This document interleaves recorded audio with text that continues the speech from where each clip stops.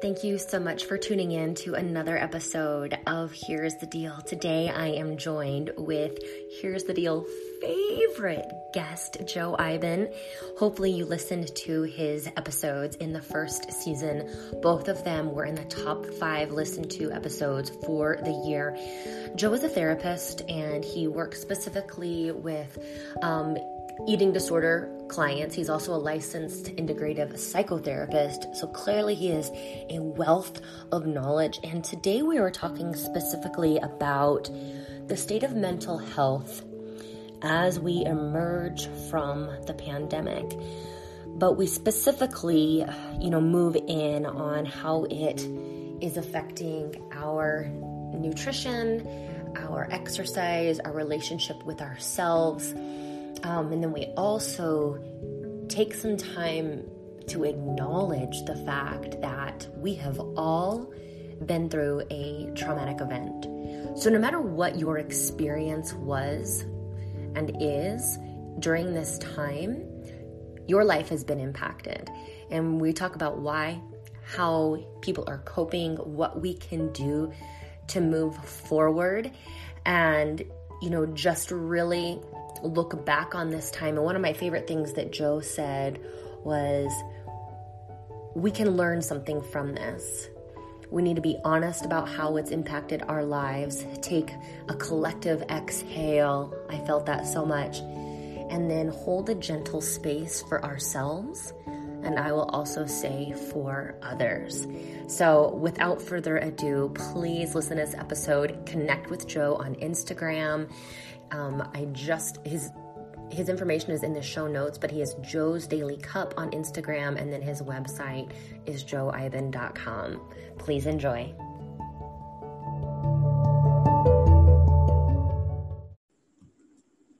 All right, you guys. So it is 2021, season 2 of Here's the Deal, and I have not had Joe Iben on yet, but today is the day, and hopefully you've listened to the other episodes we did with him because they were the most listened to. They're absolutely fantastic, and I have no doubt that today is going to be equally amazing. Joe, thanks so much for being here today. Absolutely. Great to be here. Thank you for having me. Of course. So if you guys don't know Joe, Joe is a therapist and he's in the Seattle area right now. And what we're going to talk about today, we're going to cover a host of things because that's just how it goes. But talking about the effects of the pandemic on our mental health, but also on body image and what this has done to our fitness and our eating routines and what this is looking like as we move forward into where we can go do more things, see more people, etc. So, Joe, what's the state of mental health right now? I know, right? It's like Mental Health Month, but I feel like it almost should be considered Mental Health Year, right? Mm-hmm. And so, the way that I see it is that this, experience with COVID and the pandemic that we've been in for, 15 months or so, is a bit of a mirror and a deep window into our culture, into our psychology, into the way that we live our lives, obviously. And we've all been affected in some way. And I feel like, we can have a lot of hashtags and we can have a lot of banners, but I think the reality of getting really in touch and honest about the impact of what this has done to us is important. And I find it interesting because it's one of those things where it's almost like people are struggling to have the conversation because there's a certain amount of guilt almost if people are kind of voicing the struggle, a lot of qualifiers. Many times people will say things like, oh, I'm so privileged and I'm still working, or, everyone's healthy, so I don't have a right to feel this way. And the way I relate it,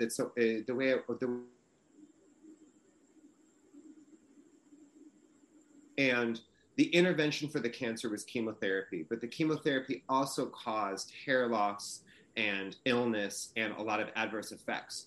I don't know if we would have the same idea of saying, oh, I'm experiencing these aspects of chemo, but I better not acknowledge it because it's curing the cancer or it's helping the cancer. Mm-hmm. And I find that when it comes to like the isolation, the lockdowns, the stay at home, the distancing from people, even mask wearing, all of those things on many levels can be helpful and preventative for the spread of a virus and to mitigate a virus. They also come with a whole set of and a whole host of issues as well, the ramifications of the way that we've intervened. And it's not about picking a side or saying right, wrong. Like, it's about recognizing that the way that we have mitigated a virus culturally has also caused damage. And on our mental, especially on our mental health, right? And that's what I work with in therapy with clients. And so, we can sit forever and debate the science around, does this measure give, has it prevented more death, or has it helped mitigate the virus? Are the numbers lower? We can sit forever with those components, and there's, a conversation to be had, right? Just not today. Right. But I would say for me, I look at the aspect of what has it done to our emotional health. And what I see is that collectively, it has damaged people's mental health. And it has also created a new normal that we have become accustomed to, not connecting, not communicating, and not engaging the way that we have our entire life. Yeah. And I see this for myself because the pandemic I'm an introvert. So it was great for me not to have to come up with an excuse of why I can't go to 4th of July party, why I can't do this. Like, I didn't have to put myself in that awkward situation for me where I feel like I need to show up for my partner and be, a partner to him and go to see his friends. So I am anxious about, okay, what's going to happen this summer when we do have to go to these things? Like, it made me more out of touch with people. Yes. But I don't need that. Just because I'm an introvert doesn't mean I don't need connection. I do, but it made me more unconnected, disconnected. Absolutely. Absolutely. I'm seeing that a lot in my practice where people are not ready, quote unquote, for things to reopen. And so it's always the conversation of, are you not ready because there's a fear of safety or a fear of getting ill? Or is it a fear that we're returning back to normal? Like, it's like returning back to like engagement, not being able to say, oh, the parade's canceled, the party's canceled, the wedding's canceled, everything's canceled. Now it's like some things are not canceled anymore. No. And so also recognizing that our specific experience with it, everyone's experience is different. Yeah. We're all in the same storm together. Our boats are very, very different. But recognizing too, I think that it's more, what I'm seeing is that there's a little bit of denial that we have collectively around the damage that this experience has done to everybody. Asking people for over a year to deeply limit any touch and connection that you have with anybody outside of just your household is psychologically traumatizing. Yeah. And it's almost difficult to be able to talk about it because this pandemic has been so politicized and polarizing that I know even for me, when I share, like, this is causing damage for children in terms of the way that they communicate because they're not able to witness facial expressions. I've had people accusing me of like being an anti-science, anti-mask person that doesn't care about people. That's not accurate. I'm just speaking from a level of recognizing the impact.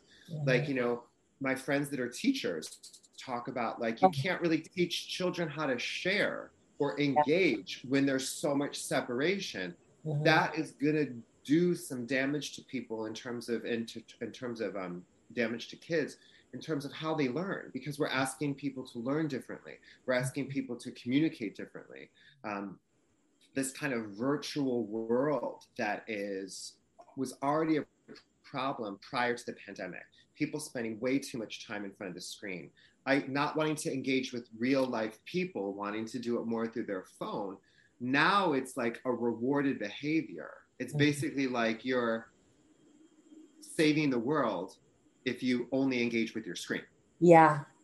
That is not the way we're designed psychologically to be.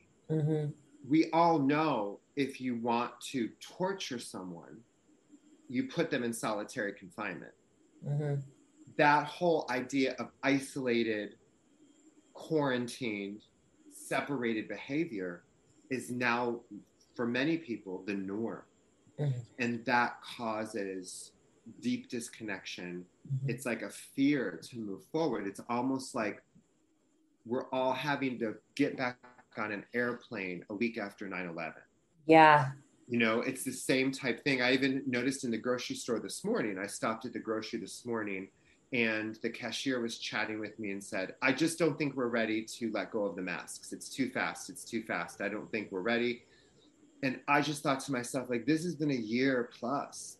And I'm wondering, I didn't ask her because I just didn't, but I was wondering, like, when will be a good time? Mm-hmm. And that's always my question. Like, I pose a lot of questions. I don't always have a lot of answers, but I have a lot of questions like, when would be a good time? Or, you know, does the vaccine make you feel safe? Is it a false sense of security? Is it something that we feel like everyone needs to be vaccinated in order to be safe? Or do we feel safe if we're like, there's so many questions, right? But what we do know is that we can't really forget that we've been under deep trauma over the past year plus. Well, and I think where, you know, our worlds collide is, you know, let's say a person comes to me and in the past year they've gained 20 pounds. Well, yeah. That's not like a surprise considering everything that someone has been dealing with. And I don't think people understand how much of an impact stress has on their physical body in terms of weight gain. And then, you know, if it messes with their sleep, that's going to play into that as well. Yeah, more so. It's like we have to be more gracious with ourselves. Like, you are dealing with a lot. As you were talking about education, any teacher that has had to like totally change the way that they teach, mm-hmm. I can't imagine how difficult that is. Or for all the parents who are working from home and have their kid now at home, that is too much for one person to deal with. So it's okay if you gained 20 pounds. Right. Yeah. And recognizing too, what I find, and I work with a lot of my clients around food and body issues. I think that the easy thing to point out is people will say things like, oh, during the pandemic, I haven't been as active, or my gym closed, or my yoga studio closed. Like here in Seattle, you know, my gym closed for a while and then it returned. When it reopened, it was changed a lot in terms of the restrictions. And then mm-hmm. we also have to wear masks while we work out, which for me prevents me from being able to work out the way that I like to. It just physically prevents me from being able to do that. People get a lot more takeout, but I think that those are the easy things to point at. But I really feel like a lot of the weight gain, or a lot of the body discomfort, or even like people losing their level of fitness, is more stress, lack of sleep, overwhelm. Then also too, I find like if I'm at home more and you're working from home, you're staying home and you're living in the same space, there's no separation. So it's like if you flip open your laptop and you start working, you close it and you look over and you have a pile of laundry. It's like it's a bit of it takes some mind shifting to be able to recognize that we're kind of operating so differently now. And I think that a way that we feel grounded, the way we feel safe, the way that we de-stress many times is through food and through snacking. So I think it's easy for people to point like, oh, my gym closed or things like that. But I think it's more so the levels of stress that we're all kind of collectively feeling are contributing to that. And then also the idea, I think, of like, you know, I know for me, when I actually go out and do things or put nice clothes on, I just feel better. Like it enhances my mood. Yep. If I'm just at home working all day in my sweats, a lot of times we can look at that and say, oh, that's, you know, living your best life. That's really fun and relaxing. But I feel like after a little while, that starts to deplete our mood and it starts to create some depression in the system. There's one thing at the very beginning of the pandemic, like last March, where it's like we can make banana bread every day and watch a lot of Netflix shows and kind of just be in our sweats. It's a little bit of like a reprieve. Mm-hmm. But I think as we stay now, or as we are in a year plus, a lot of those behaviors that we kind of glorified as like fun, living your best life, just enjoying yourself, are now creating depression for people, and low mood, and not feeling as connected, feeling more socially isolated. I'm noticing people's anxiety levels, their baseline of anxiety is just high. That's just baseline. Yeah. Then let alone adding things on top of it, whether it be things politically, things culturally, how much news people are taking in. You know, I see it all the time in Seattle. Like, even after they lifted the mandate about wearing masks outside, I still saw a majority of people wearing masks outdoors, and very, very separate from each other. So, you know, not 6 feet, more like 10 feet. Yeah. Or people like walking across the street when you see someone. And again, it's not about getting into this debate whether if we're behaving in a way that is helping our culture or is the most physically sound to keep us well. It's not about that debate. It's about, what does it do to our psychology that the second we see someone, our impulse is to walk away from them, not be near them, cross the street, have no eye contact or any kind of engagement. And I think that's the part that I witness as a therapist is so painful, because we really struggle collectively to hold two concepts at the same time. We really do. You know, it's very difficult to hold two concepts at the same time, that like what we're doing is trying to mitigate a virus and protect ourselves from getting infected. And that same behavior is causing psychological damage to us, because it's reinforcing and training the brain to be afraid of people. I see it with kids too. Like, when we're teaching children to be afraid of people and to not be near them, the long-term ramifications of that are going to be astounding. And we don't even know yet. We have no clue. Yeah. Well, it's going to be, well, you know what? If you're young and you're listening to this, you should go to school to be a therapist, because right? Everyone's going to need you. So a couple things I want to talk about this. You know, I'm a bit of a fun hater. I love to have fun, but I have good, clean fun. I remember you were like, I hate parades. I hate parades. And today I talked about how I hate brunch on my Instagram. I saw that. I don't agree with you on the brunch. I'm not a big parade fan, but I definitely like me a good brunch sometimes. I get that. That's fair. But as people are feeling all these things, like everything is connected, they can't flip and get away.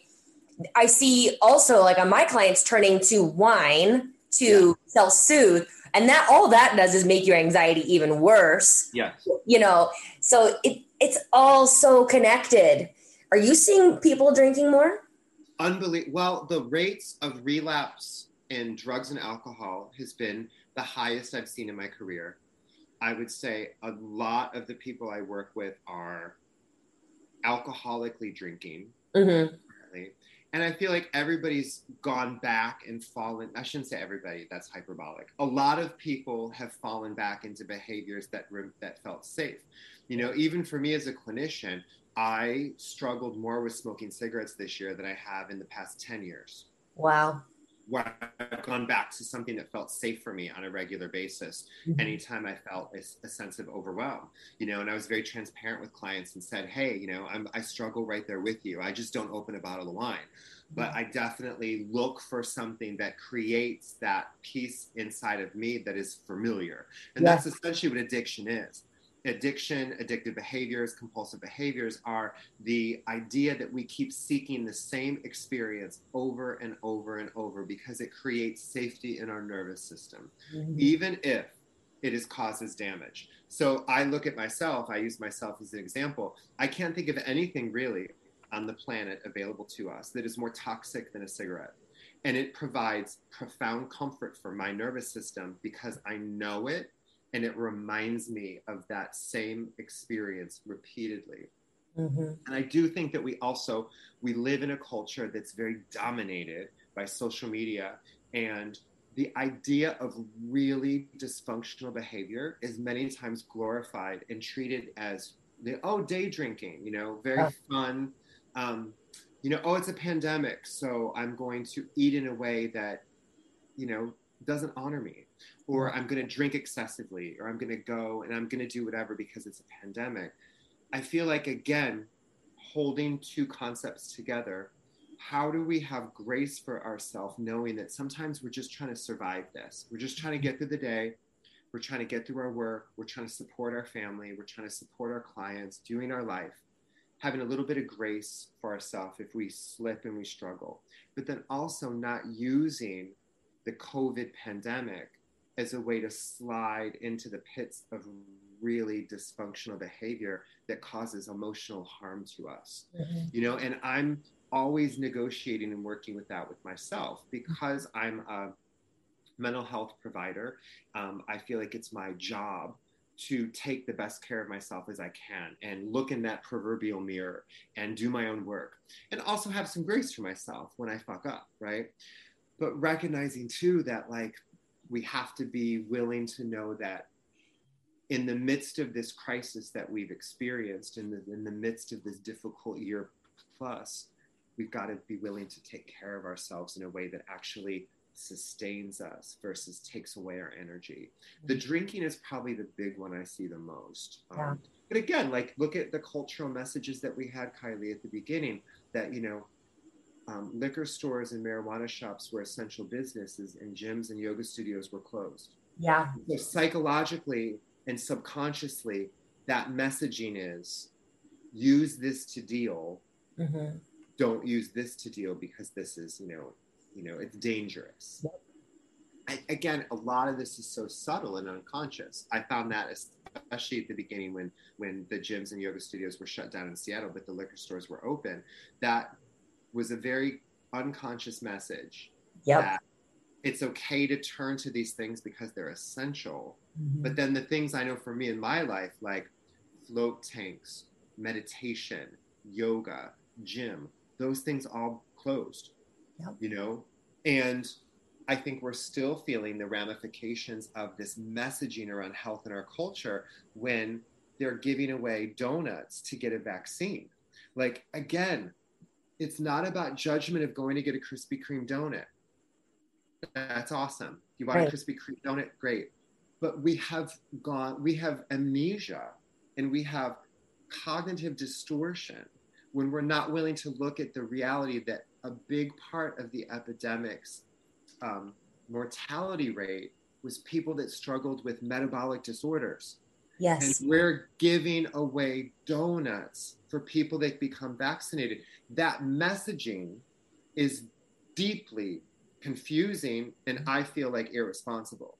It would be like basically saying, if you sign up to run a marathon, we're going to give you a coupon to have 2 Marlboro cigarettes. Yeah. Very true. Again, zero judgment around the idea of wanting to have donuts, anything that can incentivize someone to take good care of themselves, I'm a fan of. I remember as a little kid getting my booster shots. I'll never forget, like maybe I was probably 4. And I remember the doctor would give you like a lollipop with the booster shot. Like that's kind of our culture, right? We want that like soothing sweetness. But it does feel quite oxymoronical to go, oh, get a donut with a vaccine shot. And so that again plays into our psychology and our mental health around how do we show up as best as we can and try to take good care of ourselves. And we have this kind of messaging that is, in my opinion, very contradictory, very fear-based. And we're not really, we say, we do a lot of hashtags, like Mental Health Awareness Month is important. Take care of your mental health, reach out, but then as soon as we reach out, people don't necessarily want to hear it. I know, like, when I talk to friends and colleagues around the impact of what the isolation of my work has done to me, like really missing seeing a majority of my clients in person. I have no colleagues in my office anymore. They all work from home. I'm the only one.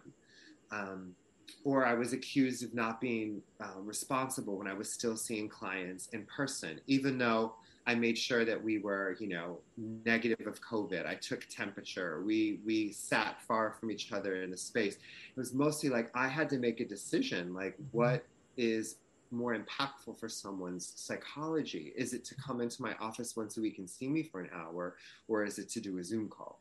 Right. And so all of these things that we're kind of working with. you know. And then now we're kind of in this phase, like, so that phase that I've been chatting about with you is kind of moving into this new component of, all right, now things are beginning to open up again. And now here we are. Well, and it's so interesting. This was last Friday here in Denver, and I was at the gym, and the governor had just made the call that you could take masks off in whatever places. And then the management of the gym had just had their call with corporate and whatever. And they finally said, you can take off your masks. And like everybody was so happy. And it wasn't just to not have your mask on, but like to have that interaction. So someone could see me smiling at them. Yes. Like I almost wanted to cry because like no one's seen me smile at them. I haven't been able to say hi to my friends without my friends can't see my eyebrows move. That's Botox, right? Like you're not seeing my expressions. What I'm saying is hello, good to see you.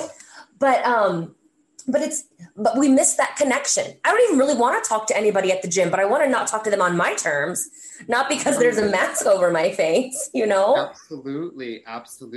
Totally. That's the thing. It's like, I think that it is so interesting because it has become so polarizing, or it's become so political around putting a mask over our face. I think that it's almost like people feel almost a sense of relief to know that we can remove them, but then also a sense of guilt or fear of like, are we ready to remove them? Mm-hmm. You know, and again, we can debate that forever, right? And everybody has their opinion. And I know for me, what I like to do is just offer some space for people to feel how they feel and that being okay. Yeah. But what I do know is that psychologically, it has done a number on us to not be able to read people's facial expressions for this long. And yeah. I feel like on some level, it has changed our brain. You know, it's changed our brain the way smartphones changed our brain, right? Like there was a time, Kylie, before smartphones, we actually had to be bored and we had to wonder. And right? We had to wonder. We had to not know. We had to be curious and have some patience around not knowing something. Yeah. In smartphones that we all have, zero wonder for anything. No. Because it's accessible to us immediately. Mm-hmm. So we know that that's changed our brain fundamentally. It's changed our attention span fundamentally. Same thing with covering our faces for so long. It's changed the way we interact. It's changed the way we communicate. It's changed the way we show up. You know, and there's an energy you can feel if you are a little too close to someone, or if someone's face is not covered, you can feel in many places an energy of fear. Mm-hmm. It's not about debating if it's right or wrong. It's about going, oh, this has caused some psychological damage. It's caused some psychological stress to our nervous system, to even be debating it, or, you know, to wonder, like, is it safe to go there? Or what are the cases like? Or what is this governor doing? Or what's this store doing? Like, we're constantly just kind of overwhelmed with that idea. And I'm working with a lot of my clients now that things are opening up. People are recognizing their own fears around maybe not wanting to say no. Because during the pandemic, when things were really more locked down or things were canceled, there was no need to really have an excuse why you said no. It just was canceled. Yeah. Or, you know, people struggling with body image of like, oh, I've never had to like show up. I haven't had to wear real clothes for a long time. What am I supposed to do now? Or none of my jeans fit. You know, so really holding space and understanding that this has changed us. Mm-hmm. Do we want to allow the pandemic to be a mirror into the window inside of us and allow it to highlight who we are, our struggles, our insecurities, working with that, having some grace and gentleness with ourselves? Or do we want to use the pandemic to be shut down or to be bitter, to be angry? And I think that it's easy to go to the anger piece or the bitter piece and frustration. It's been a hard year, but I do think that we can use this as an opportunity to actually say, well, you know, this pandemic has kind of revealed some stuff. You know, I never thought that just connecting with people and smiling at them in public was that important to me prior to the pandemic. I never paid attention to it, in all honesty. I really didn't. Me either. Yeah. And so now knowing how vital that is. Yes.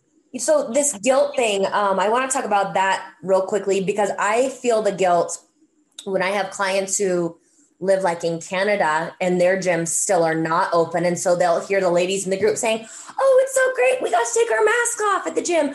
Oh, it's so great. We got to go to the gym. And they're like, well, that's awesome for you because we still can't. And so I feel that guilt. Like I'm happy for me, but I'm sad for them. Yeah. They're all on different pages. It's so interesting how it's different wherever you are. Absolutely. Absolutely. Well, it's like, it would be like, I find that when I talk to friends who hate their job, I will many times feel guilty that I have a job that I love and doesn't feel like work most of the time. Yep. And so there'll be a part of me that will like almost pause because I don't want to sound like a jerk. Yeah. Like, so I feel like it's the same with the pandemic of like even being celebratory of being able to, go to the gym without a mask, our favorite restaurants opening, going to have beers with friends, like all those things that were normal to us a year and a half ago, to be able to recognize that guilt aspect, if we are experiencing some guilt, to know that like it's misplaced on some level. I think what's really there is the almost exhaustion and post-traumatic stress of what we've all been through. Uh-huh. And again, it's not about labeling us as victims, but we've collectively gone through profound trauma, and we have been inundated with a constant either fear of getting sick or possibly infecting someone else. Yep. Or being isolated from friends and family, or a lot of like, as a therapist, one thing that's always rejuvenated me is that I try to take really good care of myself, and I try to have a full life outside of my office. And so for this past year plus, a majority of those things either got very altered or were taken away. And so a lot of it was grieving that, and also knowing, okay, Joe, so you take away all this stuff, you take away all the things that you depend on, what's left? It's just me. And that many times can be a brutal wake-up call for us because we're not distracted. Yeah. Oh, that's huge. Here's a question that you may not have an answer to. Has there ever been anything like this where like the collective has gone through something like this? I would say the last thing that I think collectively we've experienced was when we had 9/11. But the difference between that, two massive differences. One is it brought us together more as a nation. This pandemic, I feel, has split us more, and we're more polarized than ever. So it's the exact opposite of what 9/11 did. It was also a very short amount of time that we kind of experienced that profound fear of the attack. And we also did not have social media at the time. Yeah. That was basically like social media bullying people into believing like you're either this or you're that. If you don't say this, then that means you feel this way. If you agree with this, then that means you're that. I find regardless of what our personal views are on a vaccine, right? I believe that we have a right to feel the way that we feel, and then we make the choice based on what makes sense for our life and for the collective. But we have this space now where it's become really polarizing and bullying. And so it's on both sides. So it's either like, if you do choose to get the vaccine, you have people that are going to be against that choice because they don't think it's smart, or they think it's dangerous, or they maybe believe that it's unhealthy. Or then if you have people that choose not to get the vaccine, you have people that are calling them irresponsible or not believing in science. And we've become, I feel, unfortunately, collectively so self-righteous about the way we believe. And I think that it's a response to trauma. Anytime we feel out of control and traumatized, we will try to hyper control. And I think that that's what we're seeing right now with the vaccine is that people want to go into a hyper control or more of a self-righteous attitude either way, because this is so out of our hands and out of our control. And there is somewhat of a mixed message around a lot of the science. And so what we do to try to almost make sense of it in our mind is people will say, I trust science, almost with an arrogance about it, where really the question would be, what science are you believing? What science are you trusting? I like to just ask questions and be open to it. I'm not into like drawing a line in the sand around many things, because I believe that, once I start to think that I'm really 100% confident about something, I'm given information that proves me wrong. Absolutely. The more you know, the more you understand that you don't know. Amen to that. Amen to that. Yeah. Well, I want to talk about this because this is in a previous episode that we did. So when people are feeling out of control, then they want to move into hyper control. Absolutely. Are you seeing that with your eating disorder clients? Absolutely. Yeah. If I hear one more time, I just have to get in shape. I just have to get it together. I just have to get back on track.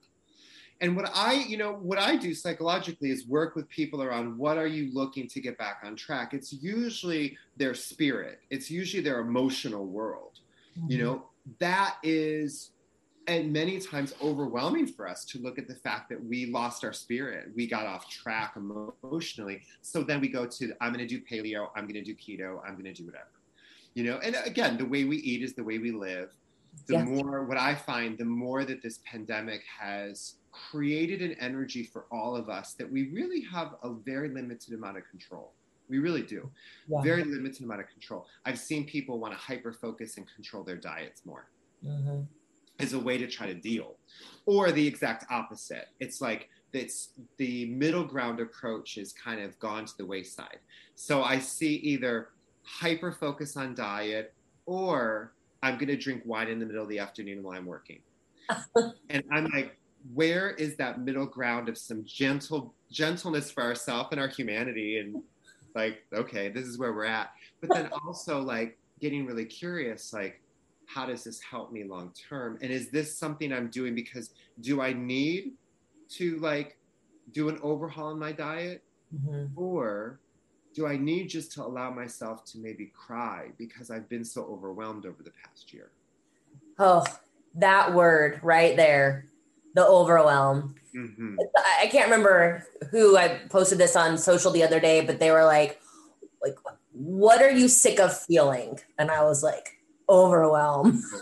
Yeah. I think a lot of people are feeling that, or maybe I'm just projecting onto other people, but I think I can't think of one person I work with and one person I know personally that's not overwhelmed on some level. Mm-hmm. Again, it's variance, it's degrees. Yeah. But I think that, again, when we're overwhelmed and we feel the heaviness of the world, we will then project that and put that on our body. And so then the mind will be like, oh, I'm heavy. I feel fat. And I tell people all the time, fat's not a feeling. So tell me what you feel. Mm-hmm. Tell me what you feel. It's probably fear. It's probably grief. It's probably profound sadness. Those things are hard to sit with, right? They're hard to process. They're hard to be with. So then the mind is like, you know what? I think I want to try a diet, or I'm going to hire a trainer, or I'm going to do these things. And it's like, the more that we're out of control, the more we'll try to control. Mm-hmm. And sitting with this idea, which can be really challenging and hard, is that sometimes we're overwhelmed. Sometimes we are really scared. We don't know how to handle it. Mm-hmm. Sometimes we are given information that contradicts our narrative. I know that's happened to me over the past year, probably past few years. I've studied, I've learned, or I've witnessed something that has gone against my narrative of what I thought to be true. Mm-hmm. My ego in my mind wants to reject that and say, no, this is what I know to be true. Mm-hmm. So when I'm in my best self and on my best day, I try to say, okay, I'm now receiving new information that is alerting me that I have to do something different, or I have to change my story. I have to change the narrative. But just even recently, I was listening to the head of the CDC talk about how it was just within the past few weeks, how we're not at another stage yet. Things are still really concerning. We have to be very aware. We're not over the hump. Well, within a 2-week period, that narrative changed to now you can take off your masks indoors and outdoors if you're fully vaccinated. Those are two conflicting messages Yep. from the same source. And so again, instead of me wanting to like debate it or get real righteous or angry, I have to take a deep breath and say, all right, it's a shift. I'm being asked to look at this differently or experience this differently. How do I want to proceed? You know, and I think we all are being asked to do that. It's like we have been collectively unable to count on a lot of the things that we counted on. Mm-hmm. That creates fear and disruption in the nervous system. Mm-hmm. We will go to behaviors to try to keep ourselves feeling grounded. Many times we'll go to food. Many times we'll go to alcohol. Many times we'll go to Amazon, shopping, social media, all those things, you know? So, I mean, where do we go from here? How can we, I don't know if the word is heal, move forward? Like, what is the best thing we can do for ourselves with all this being said? Well, number one, we can't heal anything unless we acknowledge it.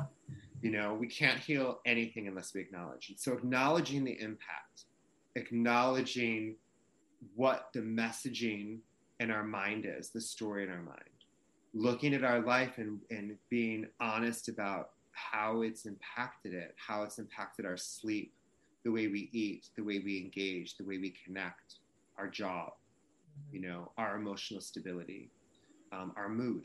Mm-hmm.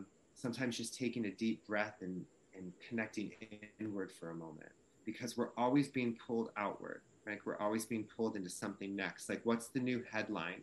What's the new post? What's the new thing that we have to pay attention to? What's the guideline? Mm-hmm. You know, for a long time, I was waiting, you know, for my email box to tell me what was happening with my business in Seattle. Like, what's the new guideline? Like, what do I have to make sure I follow?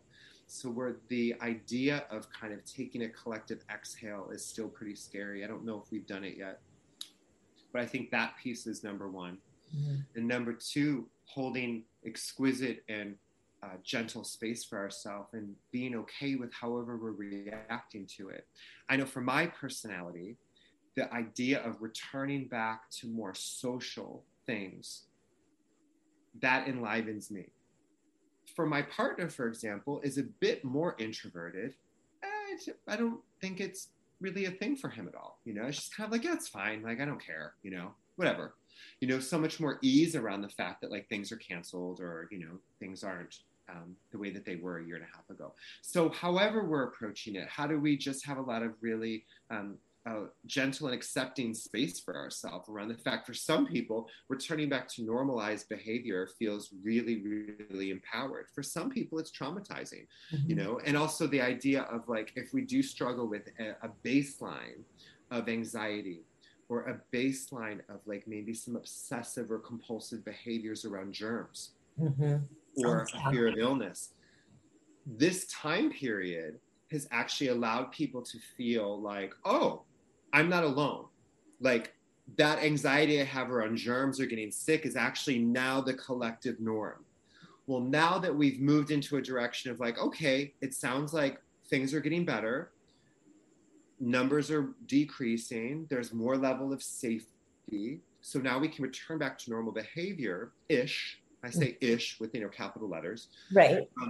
That can actually create more anxiety and fear in people that actually felt more comfortable when things were more shut down and they were more isolated. Mm. And so holding space for people around that as well. Mm-hmm. Mm-hmm. So it's like, it's a lot of space because it's not, we had to hold space for ourselves, but we got to hold space for them too. Absolutely. Woo. Totally. We got some work to do. Yeah. Well, I mean, it really has, I would say, you know, I've never been a Pollyanna, turn that front upside down, just look at the positive side of this person. I feel like that's deeply invalidating and I'm really conscious of not being that way. Yeah. But I can say the pandemic, COVID has pulled the veil off a lot of things mm-hmm. and has been a profound divine mirror into our culture, mm-hmm. into our psyche, into, for myself, all the things that I was distracted with in my life that I didn't think I was distracted with. And when they got taken away, I felt like I had a bit of an identity crisis. You know, it's like, oh, I don't know how to function without all these things. I don't know what that's like. You know, I don't know what it's, I don't know how to self-soothe when I really just want to hug everybody, because that's physical touch is deeply important to me, you know? And so I feel like we can use this opportunity with looking at our mental health as, how has this pandemic shown me who I am on a deeper level? Or we could go back to being asleep. Because I think, Kylie, unfortunately, a lot of us were really asleep before all this happened. You know, it's the same thing with the presidency with both Joe Biden and Donald Trump. I think that a lot of us, I'm speaking for myself especially, when Barack Obama was the president, I was a bit asleep for a while. I thought things were good. I didn't know a whole lot that was going on. I just kind of thought it was all right. I was fine with it. I didn't know a lot of government officials and what they did. I just kind of lived my life and was, you know, somewhat unconscious a lot of times. And then over the past 5 years, I think we've been, awake a little bit around stuff. So looking at it from the perspective of, our mental health has been deeply compromised. And I think that a lot of people are kind of barely holding on some days. But it's also an opportunity to say, okay, this has revealed a lot. And I can either work with it, and I can maybe call the therapist and make an appointment, call the coach and set up a consultation, go to that yoga class because I want to breathe and get in touch with my body. Realize that, like, with all the restaurants being closed or things being unavailable to us, that cooking at home is actually more nourishing, regardless of what it is. Right. Sometimes just cooking at home is more nourishing. It's not about the macronutrients or each specific ingredient, but it's just more nourishing. So can we allow all these things to actually keep us conscious? Or do we want to go back and bury our heads in the sand again? You know, Which so I think you could. Yeah. But I'm sure somebody can. Of course, right. And it's like, this is Mental Health Month. Do we want to just make it Mental Health Month and that's like a cool hashtag?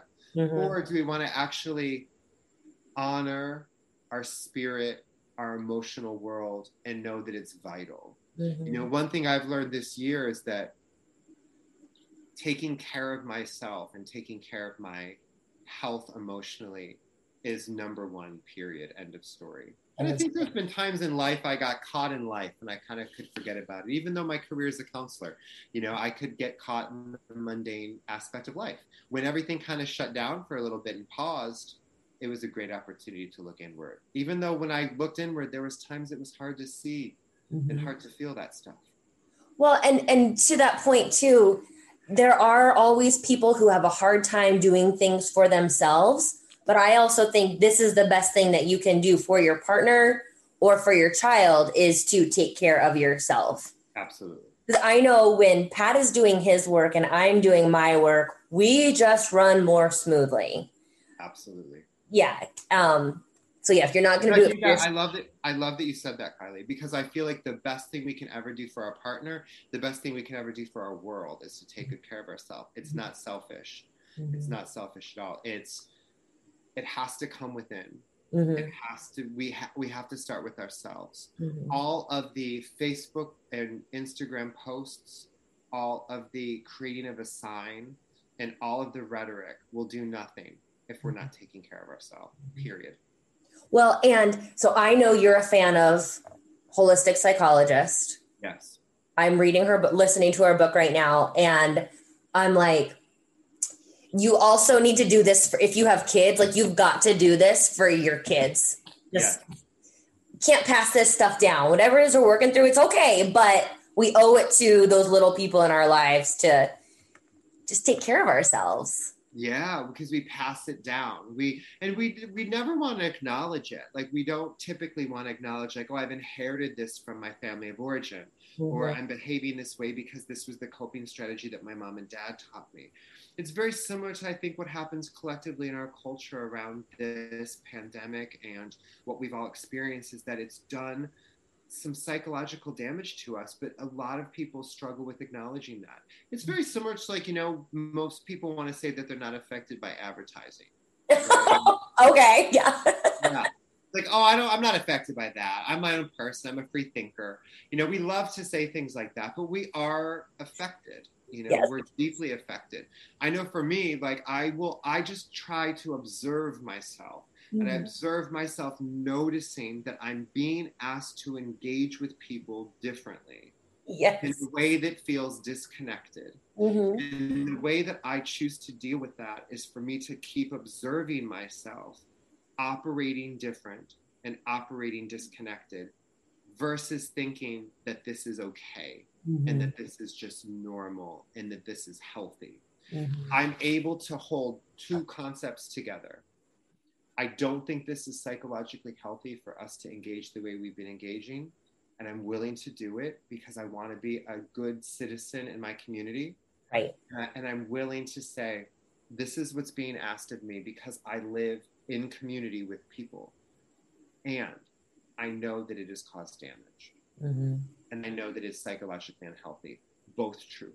Just like if I got diagnosed with cancer and I was asked to do a round of chemotherapy, I would be willing to work with my doctors and say, I'm willing to do this. I also know that this is causing me some issues or causing me some physical trauma because of the way I'm being asked to handle the cancer. It's the same. I really think fundamentally I want to leave people with this idea, and I share this all the time in my therapy with folks, is holding two concepts together at the same time that are contradictory. It's not taking the other one away. Being able to say, the way that we've handled this pandemic as a culture has caused damage to us psychologically is not fighting or getting into a debate that we should have never had a lockdown. Everyone should never have worn a mask and we should all be hanging out 24/7, kissing each other. Right. I'm just saying that it has caused psychological trauma for us. Both true. Both true. Yeah. That's amazing. Well, as usual, this was so awesome. You guys, I will put Joe's information in the show notes. Thank you so much for your time. Like we need absolutely. you. Absolutely. I have looked back at all my notes. Wow. All right, Joe. Well, until next time, thank you so much. Take care of yourself. Thank you. Thank you for having me. We'll talk to you soon. Bye. Bye.